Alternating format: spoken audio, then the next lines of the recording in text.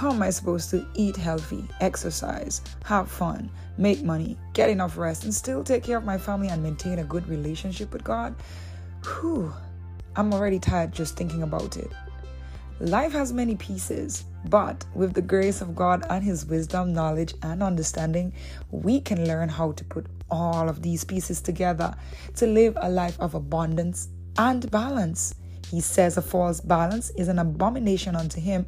And He also says, the thief came to kill, steal, and destroy, but I came so that you can have life and to have it and live it to the full and abundantly. John 10:10. This is the Essence of Life podcast. If this describes you and you want to learn more tips on how to live that life of abundance and balance, stop right here, subscribe, and become a part of our family. Take care. Sebo sounds good.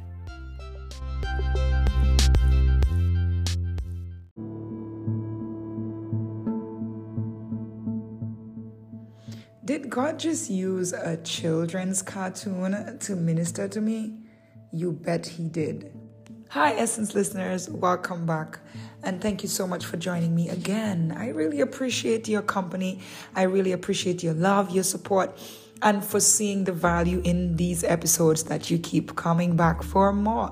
Thank you so much for being a part of the podcast. In this episode, I am going to be talking about balancing your life in the sense of dealing with trust issues. Do you have trust issues? Did you realize that if you shift a perspective, it's because you may have changed your trust in your initial perspective? All right, let's not complicate things. I'm going to go straight to the scriptures. A lot of us know about the story of Adam and Eve. We know that God created the garden. He put Adam and Eve in it. We know the story. It's in Genesis. All right, Genesis chapter 2. It's all there. But I want to read chapter 3 for us, where it says, the fall. Now the serpent was more crafty than any of the wild animals the Lord God had made. He said to the woman, did God really say you must not eat from any tree in the garden?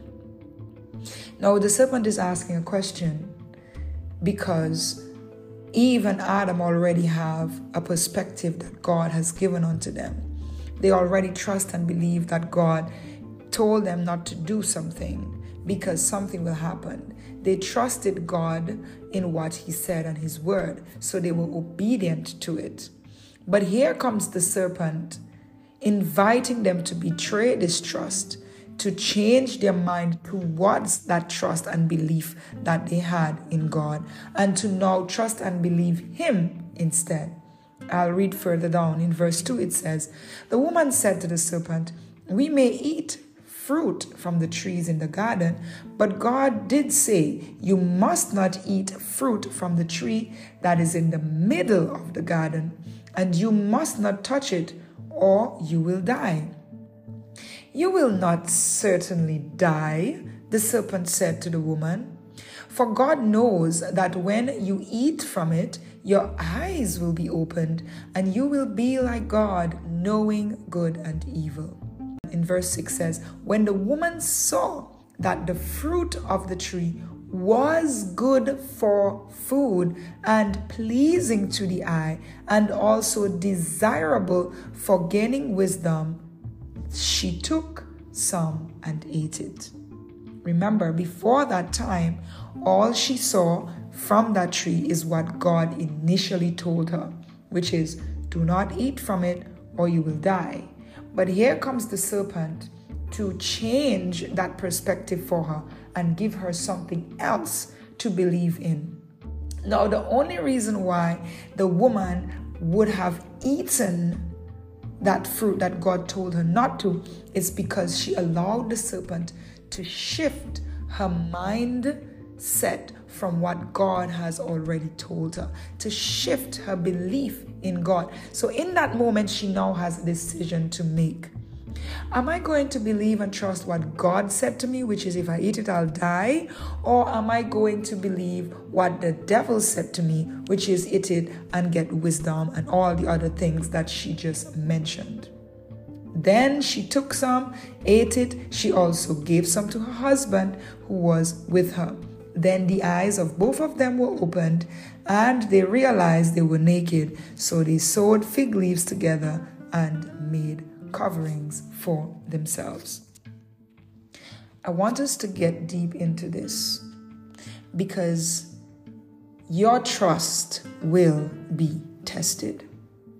Your trust in anything that you put it in will be tested. Your trust in that business that you make a commitment and a decision to start will be tested. Your trust in the relationship that you decided to get into with someone will be tested. Your trust in your children will be tested. Anything that you believe in and put your trust in, it will be tested. Especially your relationship with God.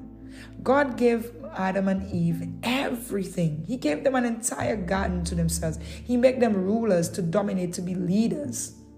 Everything he gave them. And all he asked of them was to trust him enough to follow his instructions and let him worry about their needs and their problems, if they even had any. They had no problems, in fact.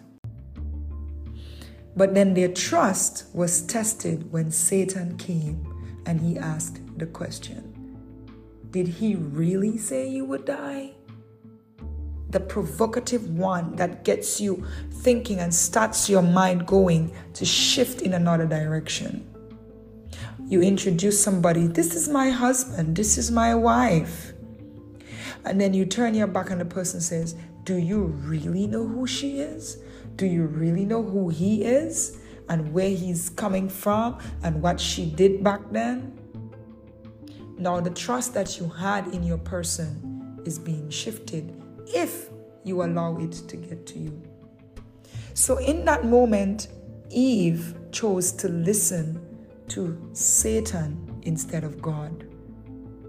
Her trust was tested in God, and she chose to go to the other side.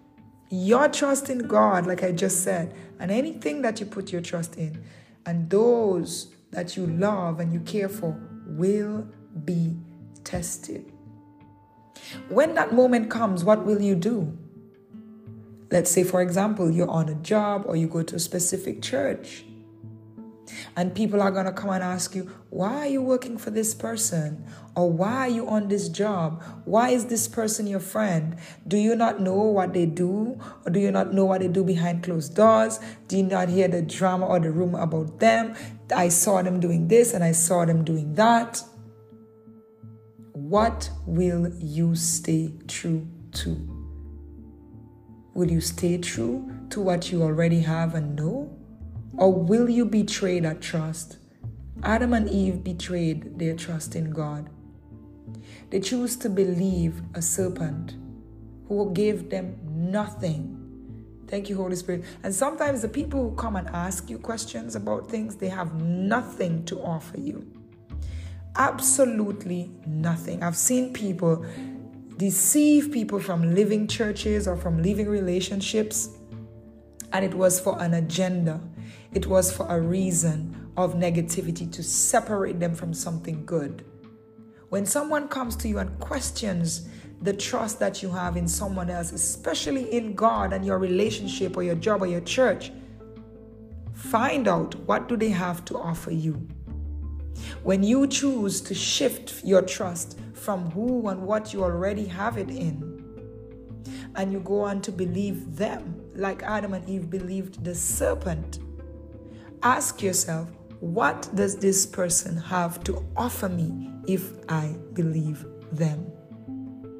Satan had nothing to offer Adam and Eve, yet they believed him instead of God, who gave them every single thing.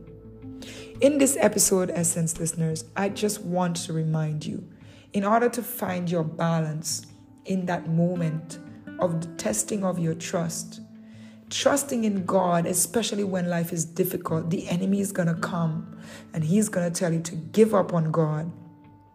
He's going to tell you, do you really think that God is going to show up for you? He's going to tell you that God is punishing you. He's condemning you. He's going to tell you all sorts of things. He's going to send people to try to influence and assist and aid you in betraying the trust that you have in God. But in that moment, you must keep your balance. In that moment, you must remember who God is to you and in your life. The scripture says in the last days there will be a falling away.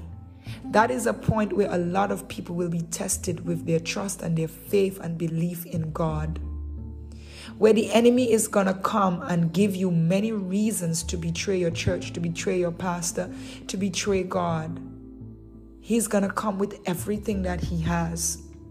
And so I'm urging you as a child of God, do not allow the enemy to once again do what he did in that Garden of Eden, to allow you to betray your trust in Christ Jesus, but rather stand firm and true, trusting God, understanding that God has the power to do any and everything.